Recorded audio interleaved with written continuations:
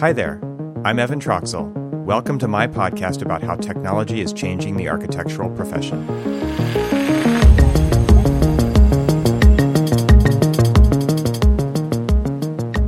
Bill Allen, welcome to the podcast. I'm super excited to have you here. It's good to see you again. Good to see you, Evan. Thanks for having me. Yeah, and so Bill, you're in Colorado, yeah? You're up in Boulder. Yes, sir. Boulder, Colorado. And how's Boulder right now? Boulder is beautiful. Just made a trip up to Estes Park last weekend with the family. Nice.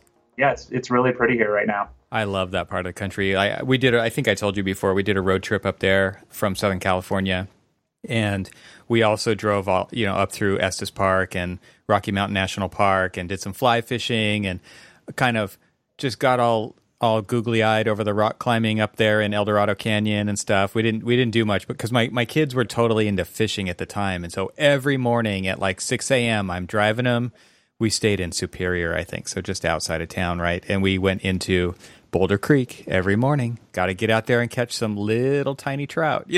That's awesome. It was super fun. Yeah. Did you guys do an Airbnb or cabin? Okay. Yeah, we did Airbnb, and it was it was perfect. We had this place. We could cook there. We could get to anywhere. You're 30 minutes away from Denver. You're 30 minutes away from Boulder. I mean, it's just fantastic. There's so many trails to hike and places to fish and all the good stuff. So for sure. Yeah, it was cool. So I love that area. So I think the last time we saw each other in person was at AU, right? I think so, yeah. Was it last year? 2019? Yeah, I think it was last year, yeah. So no AU this year, right? That's right. At least not in person. It's all virtual. Yeah, it's all virtual this year. Yeah, and I think that's kind of, maybe we just start there is everything's virtual right now, right? And so what do you think? I mean, to me, at least in the position that I'm in, the real benefit to going to a place like that is the meet and greet, the face-to-face, the networking, and the recruiting that happens, as doing digital practice at HMC. For me and for you, I could imagine it's probably a huge time for you to connect face-to-face with your customers. Yeah, for sure. I think for us, not a whole lot changed just because we do work with different people throughout the U.S. and the world. And so virtual meetings tend to be just more efficient than flying somewhere and meeting someone. So client-wise, we've already kind of been doing that. But for our team, we have people in Chicago, Utah, and Minnesota, as well as Colorado. And I do miss the face-to-face and kind of the water. We had a foosball table in the office, and that was kind of nice, just to get a beer and hang out with team members in that capacity. But yeah, it's different now having it 100% full time. One of the things that we're doing at the office is, I don't know if you've heard of Jackbox.tv. It's a way to play games online. Okay. And so we're doing that every Thursday as a happy hour camaraderie get together with the team, et cetera, just in the absence of being able to meet in person. And then just plus also having team members in different locations, it helps those people feel closer to the majority of us. So to the HQ. Yeah. That's right. Now the HQ is online. It's an odd thing. So tell me about what that's been like for you guys. It sounds to me like you've always had at least some percentage of your people are remote, but overall, you're now you're all pretty much remote. So has that changed much for you guys day to day? A little bit, not a ton. We're leveraging Microsoft Teams a lot more now and Zoom calls, but we never had a physical server, physical drive. So everything for us is hosted on Microsoft OneDrive, and we just coordinate via that. So it's kind of nice. We didn't have a lot of disruption, if you will, when everyone went home. So awesome. So two things I wanted to talk to you about today, or at least I thought we could talk about. We'll see where this goes. One of them was you had a blog post on your Evolve Lab site that was a response to another blog post. And so the original blog post by Daniel Davis, Dr. Daniel Davis, was generative design is doomed to fail. Obviously, there's tons of respect from all sides here. I think that, there's lots of different perspectives and there's lots of nuance to this as well. And it probably begins with what we call things to begin with, right? There's buzzwords that people interpret in different ways, and there's algorithmic design versus generative design, and there's, words aren't necessarily super carefully chosen when it comes to this stuff. And so it's just you know what I'm talking about kind of a thing. But I think there's a lot more nuance to it than that. So maybe Could you take us through kind of what that original blog post was about, and then what was your response to it? Yeah, for sure. So first off, the highest, utmost respect for Daniel Davis. I've had the opportunity to sit alongside shoulders with Daniel at various conferences, including in Atlanta, Georgia, at different design conventions, etc. And so just as a preface, I have like the utmost respect for Daniel. And I would also add, I think, sometimes people in our industry, and I tried to do it carefully, but if you want to rebut, like I tried to do it very, very tactfully and respectfully. So I wanted to preface that I do very much respect Daniel and all of his work. I think he's definitely a pioneer in our industry. And so I want to just preface that. Yeah. I was very intrigued by, first, the headline was generative design is doomed to fail. Yeah. And so it took the assertive that it is, an affirmative, if you will. And so what I did is I wanted to ask the question. And so my post or rebuttal was, is generative design doomed to fail? ? Well, okay. So there's a name for this law out there, and I can't think of the name off the top of my head, but this is pretty well known. I mean, it's on Wikipedia, so it's got to be true. There's it's somebody's law, and the law is, if the headline is a question, the answer is no. That's the law. So you have to know that whenever you ask a question in the headline of whatever the thing it is that you're writing, the answer is typically no. No, that's good. That's good to know. It's good for philosophy. If only I knew the name of it, that would help a lot. But maybe I'll find it in time for the show notes. We'll see. Yeah, that'd be great. One of the things, sometimes to my demise, I can be a little too optimist, but I always see things as an opportunity, even like problems in our industry or problems in the world. And so as an opportunity to say, okay, what are some of the problems of generative design that Daniel had pointed out? And are there solutions to some of these? Like some of the logic and rationale he brought up is, designers don't work like this. There is different reasons why it wouldn't work. Specifically, the algorithm, the way Autodesk is pushing it versus like other companies. There's also a difference between that. I think there was a comment in the way Autodesk is pitching generative design, and one of the other ones that was very valid was that you have to create your own algorithm. So like similar to like Revit, right? If you wanted to start drawing a building in Revit, you grab the wall tool, the window tool, the door tool. Well, to Daniel's point, there isn't like just this off-the-shelf tool that you grab and you execute generative design yet. Right. And so my comment back was like, yes, that's true, but that doesn't necessarily mean that you can't execute it. And then also a big overarching point that he had was, and I tried to clarify a little bit, was that you couldn't, just because you have more options doesn't mean that those are the best options, or that you would just throw generative design at your building. And so the counterpoint that I made was you could start to carve out portions of the building. Say you're doing like a office layout, TI or something like that, or you're trying to optimize glazing percentages or floor area ratios. So you could kind of, in a sense, surgically assign generative design to different portions of a project. And so those were some of my counterpoints. And then as another counterpoint of not having like just tools off the shelf you could get, you do get like the likes of like Hypar.io, Testbit.io, where people are starting to productize parts of generative design that you can actually just start to use, like if you're a developer, and start to use some of those tools. So those were a few counterpoints that I had to some of those comments because I felt like they were valid.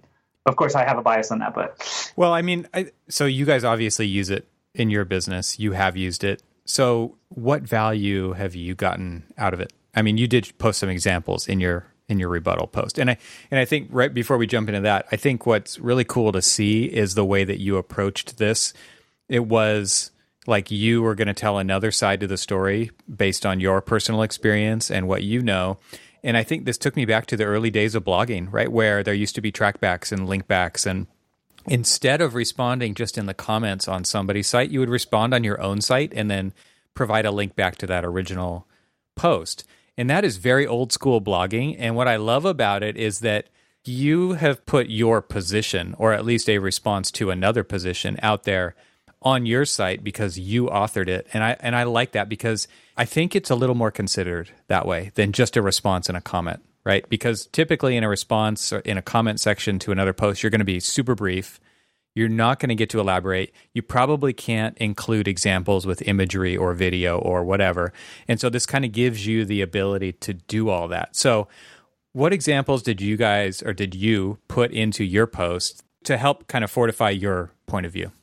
Yeah, so there were a few examples that we had on our own. So to your point, I didn't want to just respond with a narrative. I wanted to try to have some meat to examples of at least my perception of why generative design is not doomed to fail, and some examples of where I personally felt like it was successful.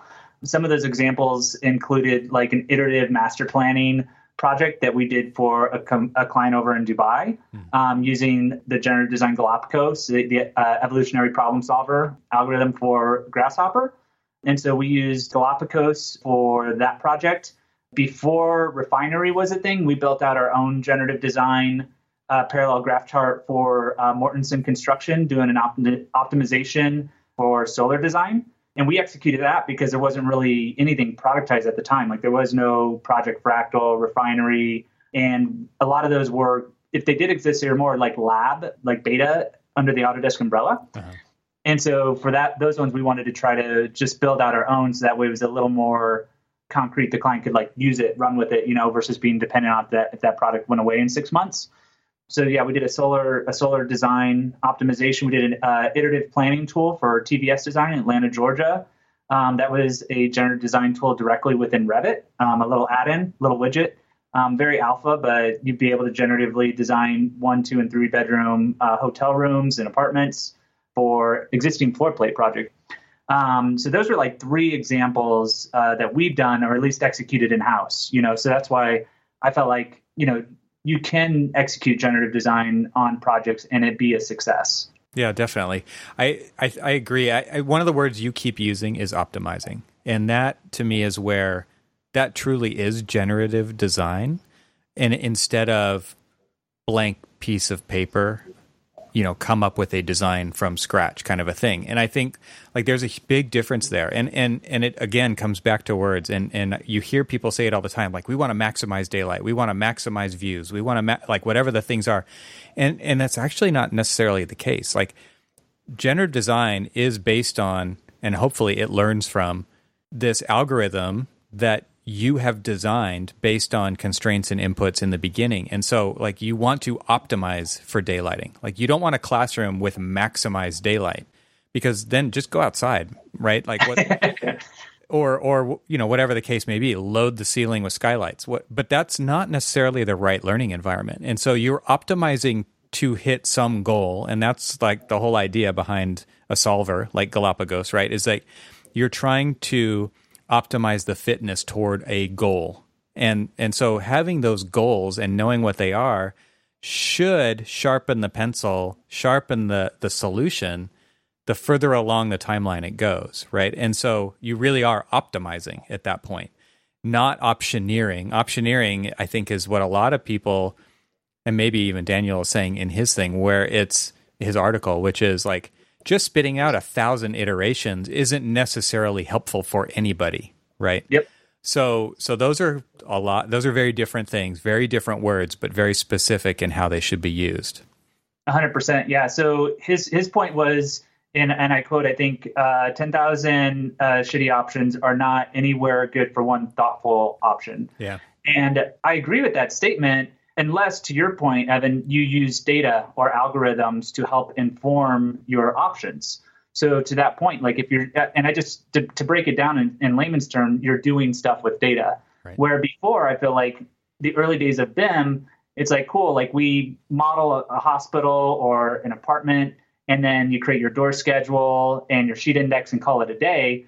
Now where we're at, we're kind of in this like BIM 2.0 of doing stuff with data, data-driven design. Yeah. And so now if you have data and metrics you can start to measure, that information can start informing design, optimizing design, et cetera, to your point. Yeah.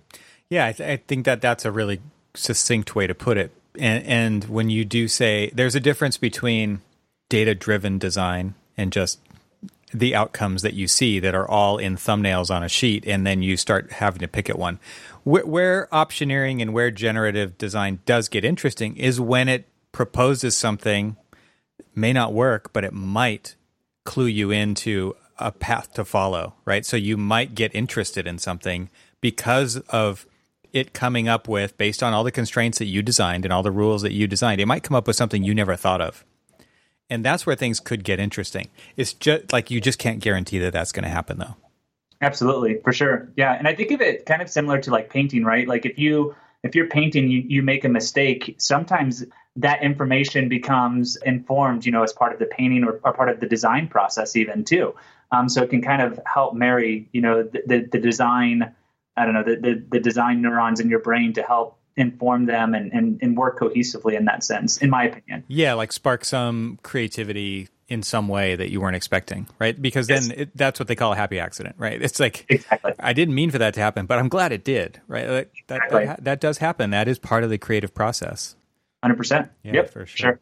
So how else are you guys using this kind of stuff in the work that you're doing? I saw you guys had something on your site about using it in healthcare. So what's the brief? How are you guys using that? What's interesting about that, and why would you choose to go that direction? I kind of say that we're in a sense right now where we were in 08 or 09 with the adoption of BIM. I think we're right on the cusp of kind of generative design and data-driven design becoming more and more mainstream. You start getting bigger firms starting to implement it. Regarding the healthcare project and what we're doing on that side, one of our core values at Evolve Lab is to leave the world better than when we came into it. And so that's part of our partnership with Atlas Group London, David Maha Harper over there. We're teaming up with them and trying to get affordable healthcare to very remote parts of the world. And we're trying to leverage software development, generative design solutions to do that. And that plays a part in many, many different ways. But we're teaming up with them on that project, including, mechanical, electrical, plumbing, architecture, equipment planning, healthcare, software, procurement, AR. We're really throwing a lot of different technologies all together. It's going to be a very large, long project, but we think it's going to be really, really worth it. And we're very, very excited about it. So, that's the one that we're teaming up with them on. That sounds awesome. So I could imagine there's so many things to solve for there. How do you prioritize what you're solving for? Because it's a design problem, it's a logistics problem, it's a fabrication problem, it's all of that stuff, right? Like there's tons of layers to that. Totally.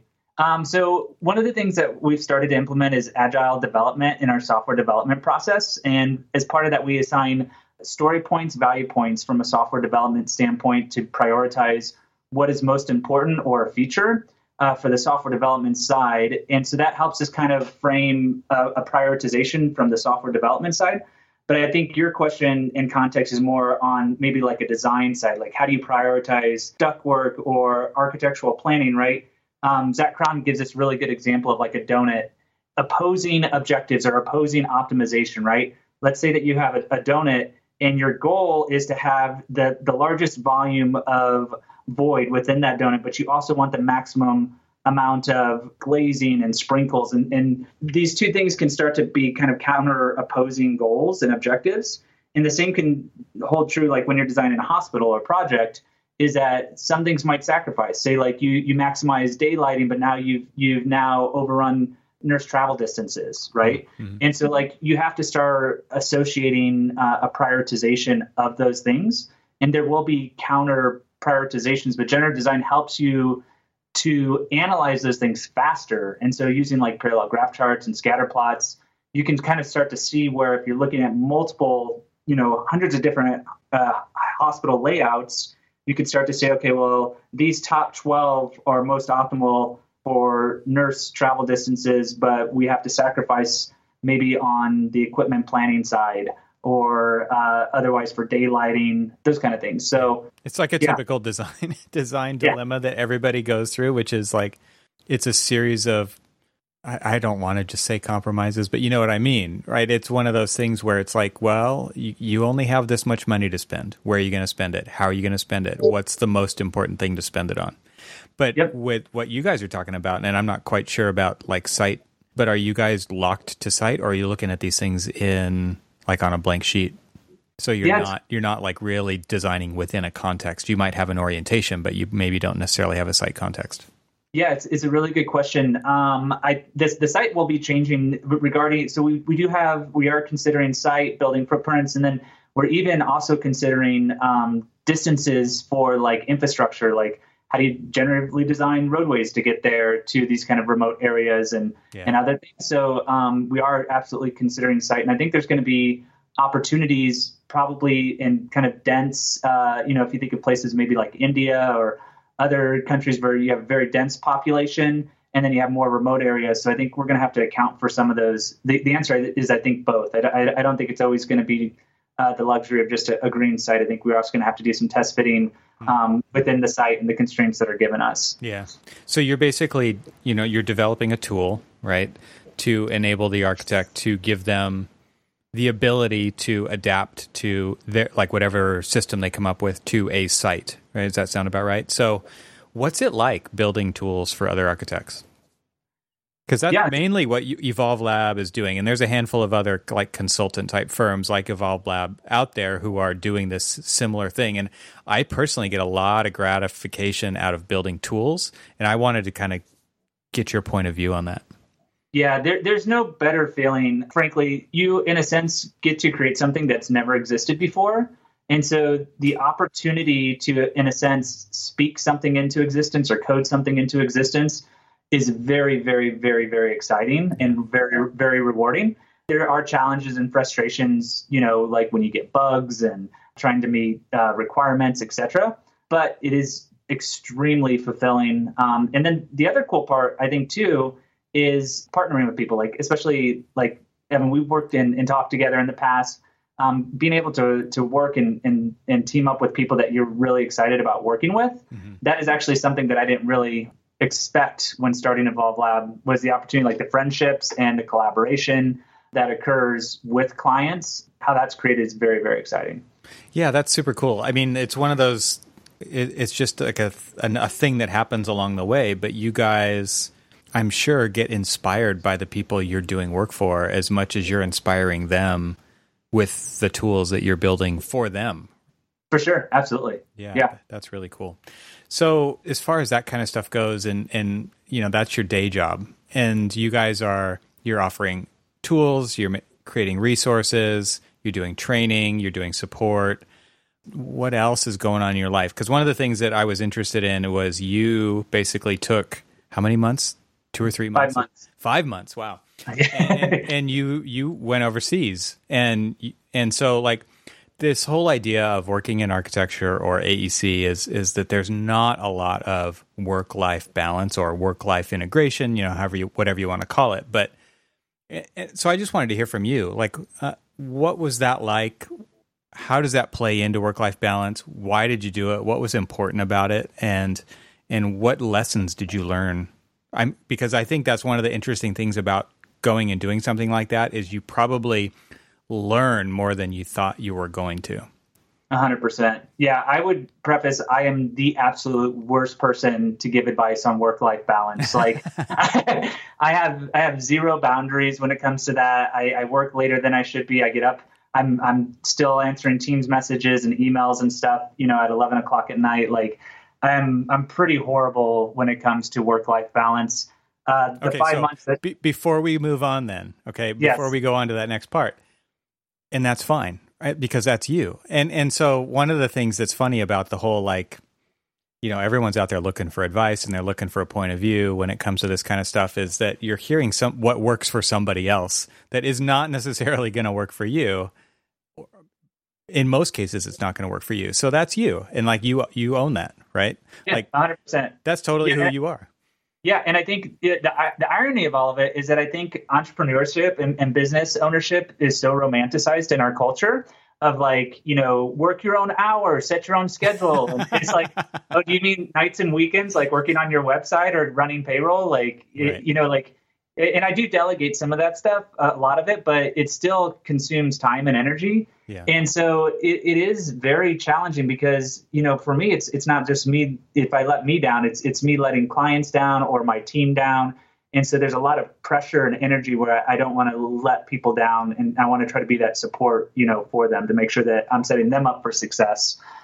So yeah, that's where a lot of, I don't know, my motivation comes from. But yeah, it's taxing on me personally. I can struggle with that a little bit and a little bit of burnout. So I bet. I mean, I think that's probably the thing that I've definitely noticed, and I know a lot of other people have in the work from home situation, is not being able to turn off because there's no actual transition now between work and home.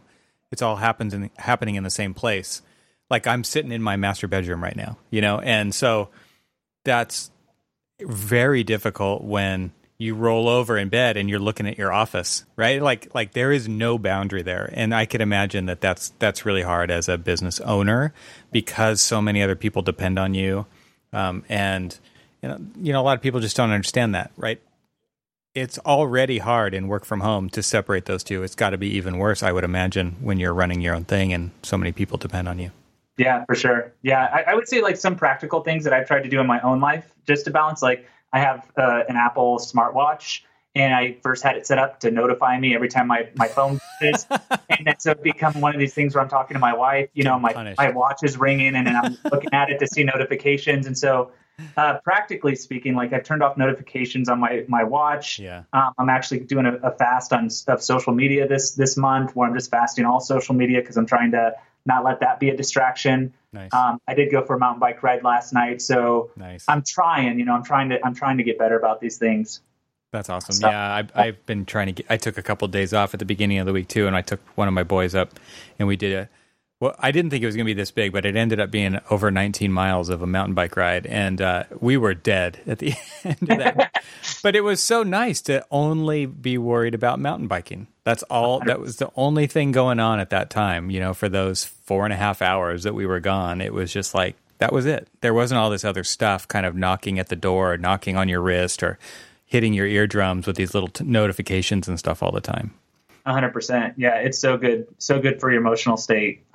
Totally think it's worth it. Need to do that. So yeah, I think that's one of the things, another lesson coming out of this after we kind of learned that it is hard to transition between work and home life when it's all happening in one location, is to take care of yourself, to remember to take care of yourself and to set that time aside and don't let anything else intrude on that.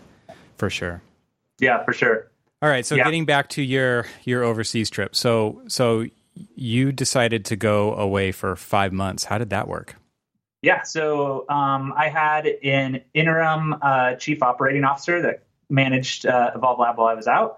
And I was still very much tethered though. I mean, it's absolutely incredible being able to go overseas. The advent of the internet, makes this possible. I could still check on payroll, and I could still even attend client meetings if I needed to. So I was still very, very, very much, plugged in and working. It wasn't like it was a 5-month sabbatical or anything like that. But what we did, we went over there and we built a water tank for a village in Indonesia, Bali, Indonesia. And so we also helped out with some of the Aboriginal community there. In Australia, it's maybe similar to like Native Americans. In America, they have Aboriginal communities in Australia. Mm-hmm. And so we helped out with some of those communities and providing food and other things like that. And then Evolve Lab and then our sister company, On Point Scanning, supported or sponsored a water tank up there. And so I was able to take the wife and the kids and everybody, and we get to be a part of the experience. So it's cool being able to donate money and be able to like see pictures of it. But it's a whole another thing when you're standing next to village people pouring concrete. I mean, these people are so resourceful too. It's incredible. When I told some people about it, they're like, cool, like what program did you model the water tank in? And it's like, I mean, these guys are like in the middle of the village, like cutting down bamboo sticks, like for formwork for the concrete. I mean, there's no computers in these villages. Yeah. And so it was a very kind of archaic construction process, but it was cool to be a part of it. So why did you guys decide to go there? We felt like it. We partnered with a group called Youth with a Mission, and we teamed up with a group. There was a team of us that went over there, and it was just something that we felt like we were supposed to do. Never traveled internationally in my entire life. It's the first time I've ever gone overseas. Australia is kind of similar to America, kind of like a democracy kind of country and Western kind of culture. Indonesia was totally different, which was totally different experience. But it was still cool. Like you get an appreciation for how people live over there. But we really just wanted to give back. As I mentioned, it's like one of our core values at Evolve Lab is to leave the world better than we came into it. And it can't be just like a catch line or tag phrase or something like that. It has to be something that I felt like I had to put some energy and time into to make it real for me and make it real for the rest of us. So Yeah. So setting that example for your team has got to be huge, big, important thing. For sure. Yeah, absolutely. And like I encourage our whole team, like our team volunteers and does other things, that's important to them and in their own right. And that means different things to different people, buying someone coffee or building some cool app or widget that sits on top of Revit. That can mean a lot of different things and is open to interpretation, but that's how we executed it myself personally. So a minute ago, you talked about like turning off all the notifications and stuff on your phone. And so tell us, like, one of the things I've been asking people as we're doing these recordings is to share kind of a personal hack, something that you do to help yourself perform better. And I could imagine, like, as the leader of your company, it kind of comes down to that a lot of times. It's like, what else are you willing to do, right? Because that, as to me, leadership is how do you serve other people? Not necessarily like you're not the person out front pointing in the direction you're going to go, but you're also pulling the team along with you, or you're pushing them along from the back, right? 100%. So what do you do to keep yourself in the right mindset, the right place mentally, physically? Like, I don't know, share whatever you want, but I'm always interested in what people are doing to kind of keep themselves sharp or to give themselves an edge or anything like that. Yeah, for sure. I would say the most important thing I do is read. Like I was never a reader before I started Evolve Lab, but since starting it, I was like, man, I really got to bone up on my business skills and my business knowledge and marketing and like how all these different metrics. Like I didn't go to school to get my MBA. I'm getting my MBA right now, like through hard knock of like trying to run a company. Yeah. Yeah. It's through experience. So, like I've been reading just a ton, Tim Ferriss' 4-Hour Workweek, Disrupt You by Jay Samit. I read a ton of books. And so like, it's kind of sad. Even like Sundays, I usually try to unplug from all work stuff, but I'm still just reading a ton on Sundays. So that's one thing that I do avidly is just to continually to try to grow in my knowledge and just gain information and insight. One of the things they say is you're the average of the five people you spend the most time with.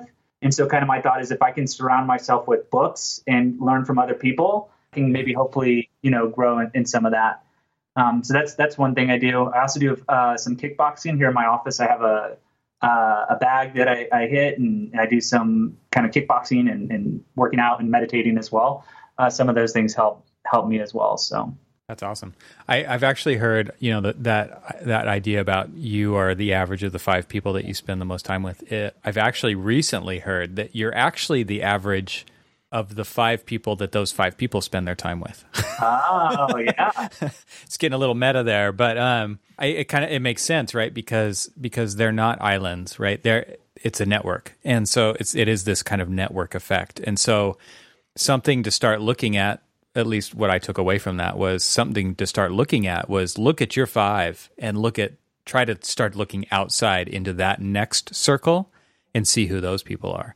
Because then like you're really getting a more clear picture of where all their influencers are coming from that are also trickling down to you. Not that that's easy to do, but I thought that was a really interesting kind of way to look at it. 100%. That makes so much sense. And I think like you have to be so intentional about that. We actually started, I don't know if people have heard of a mastermind group, but it's the idea of like collection of people in this neural network of knowledge. And so myself and 2 others started one in Denver called the AEC Mastermind Group.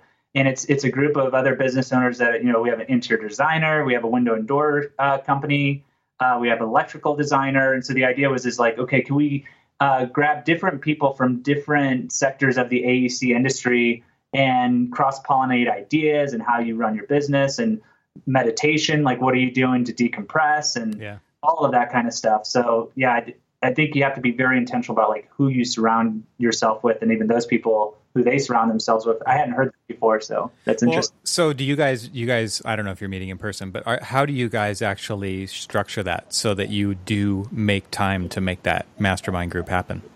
We meet once a month. We were meeting in person before the whole COVID thing. Yeah. Now we're doing Zoom meetings, but I think next meeting we're actually meeting in person. But we meet once a month at someone's office, and we meet for 2 hours. We share our responsibility of facilitating that meeting and a topic that you want to talk about.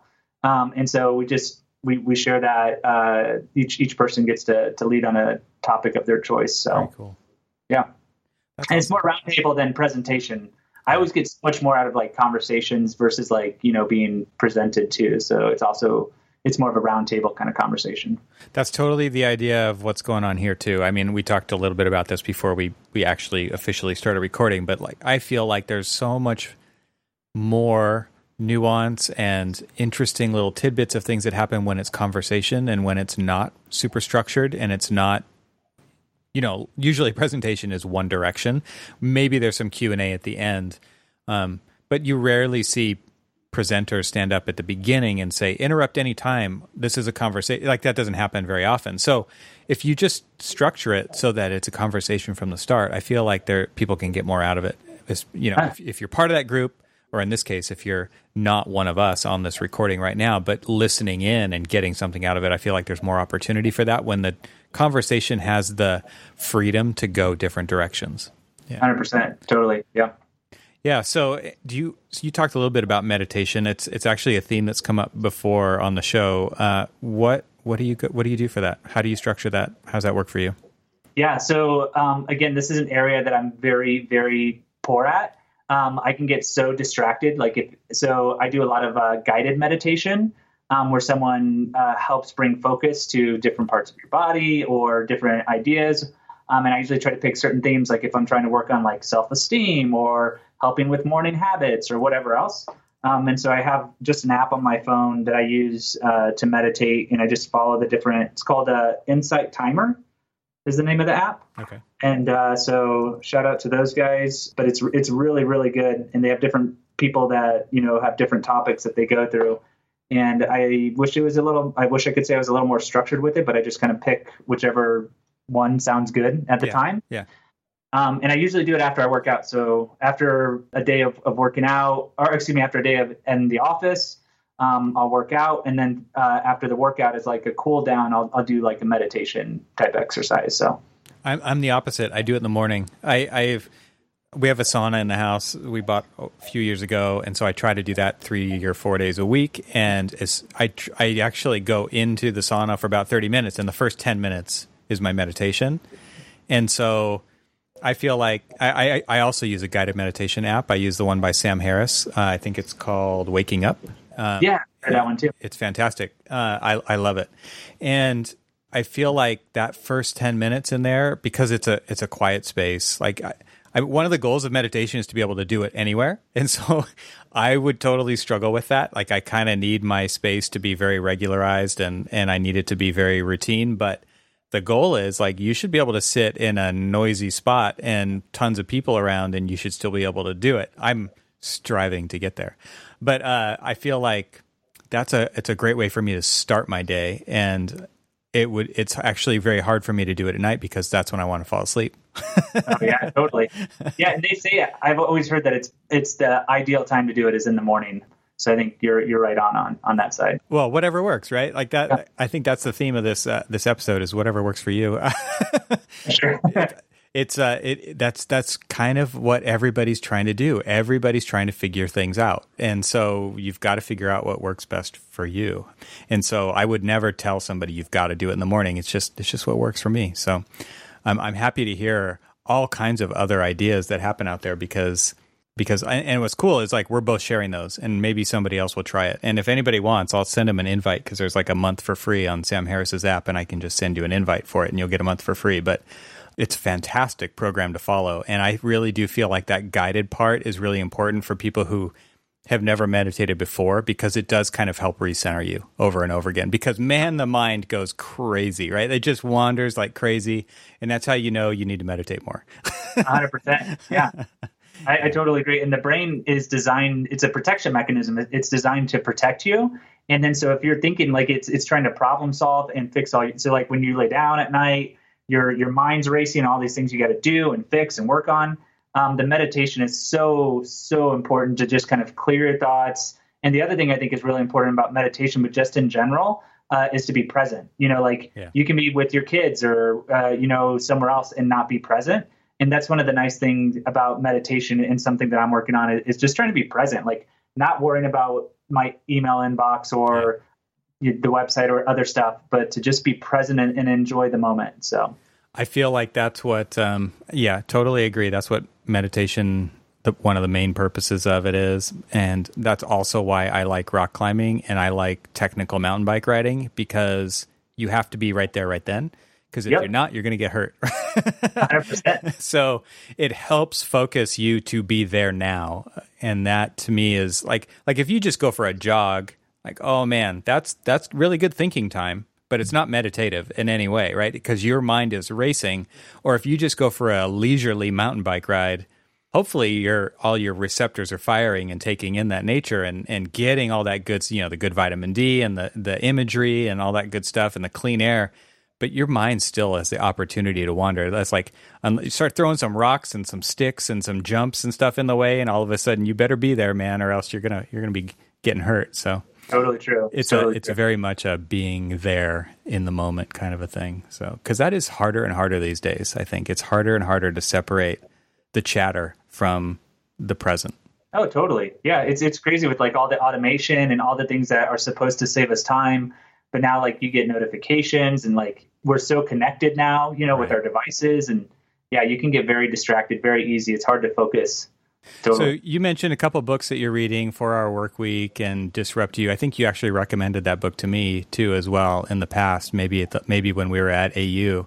Mm-hmm. So who are you reading or what are you listening to right now?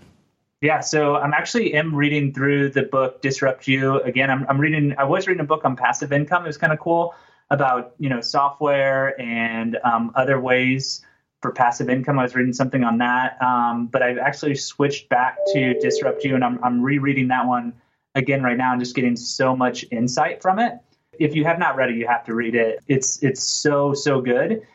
One of the things that I really appreciate about the book is it's not just like giving you knowledge, but the guy does such a good job of like storytelling and telling his like own experiences. And I would also encourage people that are listening that you also don't necessarily need to have like your own company to be a disruptor. Like the guy in the book talks about entrepreneurship.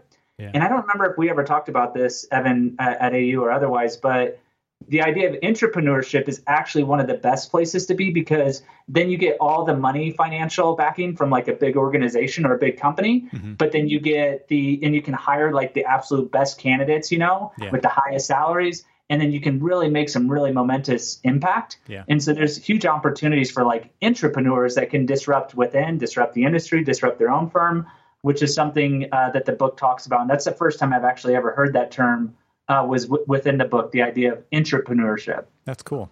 Yeah. I think, it kind of goes along with the idea of, I think what they call it is 360-degree leadership. Like you don't have to be at the top and lead downward. You could be anywhere and you could lead upward. You could lead down. You could lead sideways.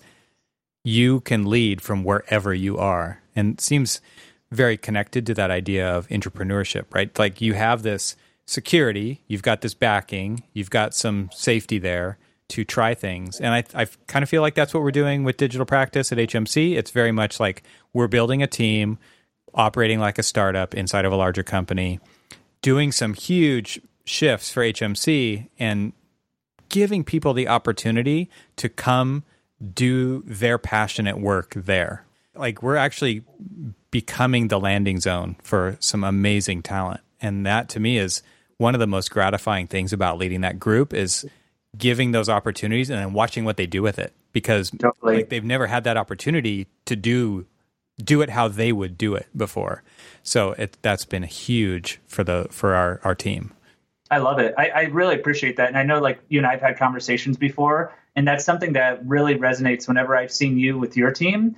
The one word I think of is empowerment. Like you very much, at least in my observation, empower your team at HMC. And I've always seen like there's been times when you've been on calls, but then other times you're like, man, I trust you guys. Like just run with it, execute it. And I've always really appreciated that about you, is I feel like you do a really good job of empowering your team, giving them the tools and processes that they need to success. But then you also do a really good job, I feel, of kind of getting out of the way a bit and going, hey, man, take the lead on this and crush this out. So I always appreciated that about you. I actually learned that from when I was working at Apple. I was only there for a couple of years, and I had never been in a company like that where I had a real mentor at that point who said, you can do whatever you want to do here, man. It doesn't matter. Like, you've got huge potential. You tell me what red tape I can remove, and to get it out of your way so that you can do that. And that was the first time my eyes were ever open to the idea of what I would, and he was my manager, but I would call that leadership. Like that to me is the difference between leadership and management. Often these are two skills. They're both valuable skills, but they are very different from each other. And a lot of people confuse leadership and management. But leadership really is like, how do I remove roadblocks so that you can go where you want to go? And then I want to watch that happen. Where management 100%. Is very much like, here are the steps that you are now going to do to get from here to there. And like I said, they are mutually beneficial, but they're both also very necessary to be separate things. 100%. I totally agree. Yeah. I recall, like, I worked at a really large architecture firm, and I remember I was in one department and I had like the worst boss in the world. Like I had crazy anxiety anytime working in that role or in that department. Just a very negative, toxic environment. And then I switched to another department and I had like the best boss in the world. And he had a very similar mentality to your boss or leader at Apple. He's like, what do you want to do? What do you want to work on? What do you like? And I remember just the flip that happens. People become so much more efficient and successful, and the morale is so good, and people are more efficient when they're working on what they like to do, and they're in a very when they own it and they have a good ecosystem or an environment to execute it. Yeah. And so, and they get to own it, because it's something that you're like, what do you like to do? Cool. You're good at that. Run with it, execute it. And then they're more efficient. It's a mutually beneficial thing. It's beneficial for the company because you're getting tasks done quicker, but it's also beneficial for the team member because they're doing something they like. And there's also a multiplier that happens as well, where people become more efficient when they're doing something that they like. Yeah, totally. If you look forward to going to work, you're going to kill it, right? If you want to be there and you are like, you can't wait to do the thing that you're going to do, you're going to do it really well. And you're going to do it on time, and you're going to do it under budget. And like, there's just more in your favor working there. Whereas if you're going to work and it's a slog, it's like, when is this going to be over? This is painful. I have anxiety. I'm depressed. Morale is low. You can see how that environment makes a huge difference in somebody's outlook and therefore their performance. Totally. Yeah. Yep. 100%. Totally agree. Cool, man. Well, I love having conversation with you. You're so fun to talk to. And so I really appreciate you hanging out with us today. Last thing, I would just love it if you could tell everybody here where they can find out more about you and where can they follow along with what you're doing. Yeah, appreciate it. So evolvelab.io is where you can find us. Just launched a bunch of free e-learning modules around Rhino Inside and Dynamo. So if anyone's looking to kind of learn more on the computational front, we're launching that e-learning side. And it's all kind of computational and parametrically focused. We feel like that's where people need the most amount of resources at this time, like with the next wave of computational design, generative design, et cetera. So if you want to check that out, I believe it's evolvelab.io/e-learning. There's some cool free resources there. And then we have the blog as well. Tons of Dynamo scripts. We're always publishing Way Faster Wednesdays, where we're trying to get better about it. So LinkedIn, you can check that out as well. So. You guys have a cool YouTube channel too. Like, you guys post your live streams on there, and you got a lot of good videos on there. Yep, we have the YouTube live streams. We're still trying to dial those in. We're using different technologies and trying to get that dialed in still yet. But yeah, we're using YouTube, LinkedIn, Instagram, Twitter, Facebook, really any of the social media places you can find us. All the socials. All the socials. So yeah, trying to provide free but good content, for the industry, help move it forward. So. Well, thank you so much for doing that. I think that's a great attitude to have and a great outlook. I mean, we're trying to do the same thing, is raise everybody up, because like, for me to win, you don't have to lose. Like, we can all win. There's plenty of work for everybody. So let's all help make the profession better. And that's really like, if I were to pick a theme so far on this podcast, is finding people who are interested in doing that. So appreciate you very much. And it was great talking to you today. Yeah, likewise, Evan. Thanks for having me. I really do appreciate it.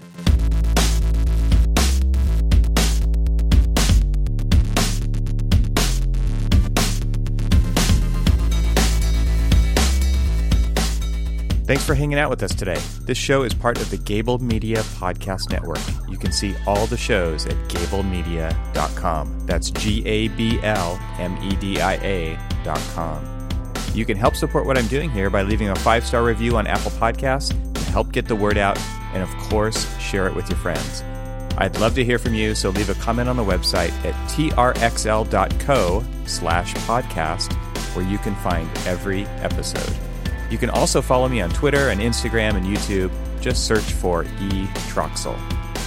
Talk to you soon.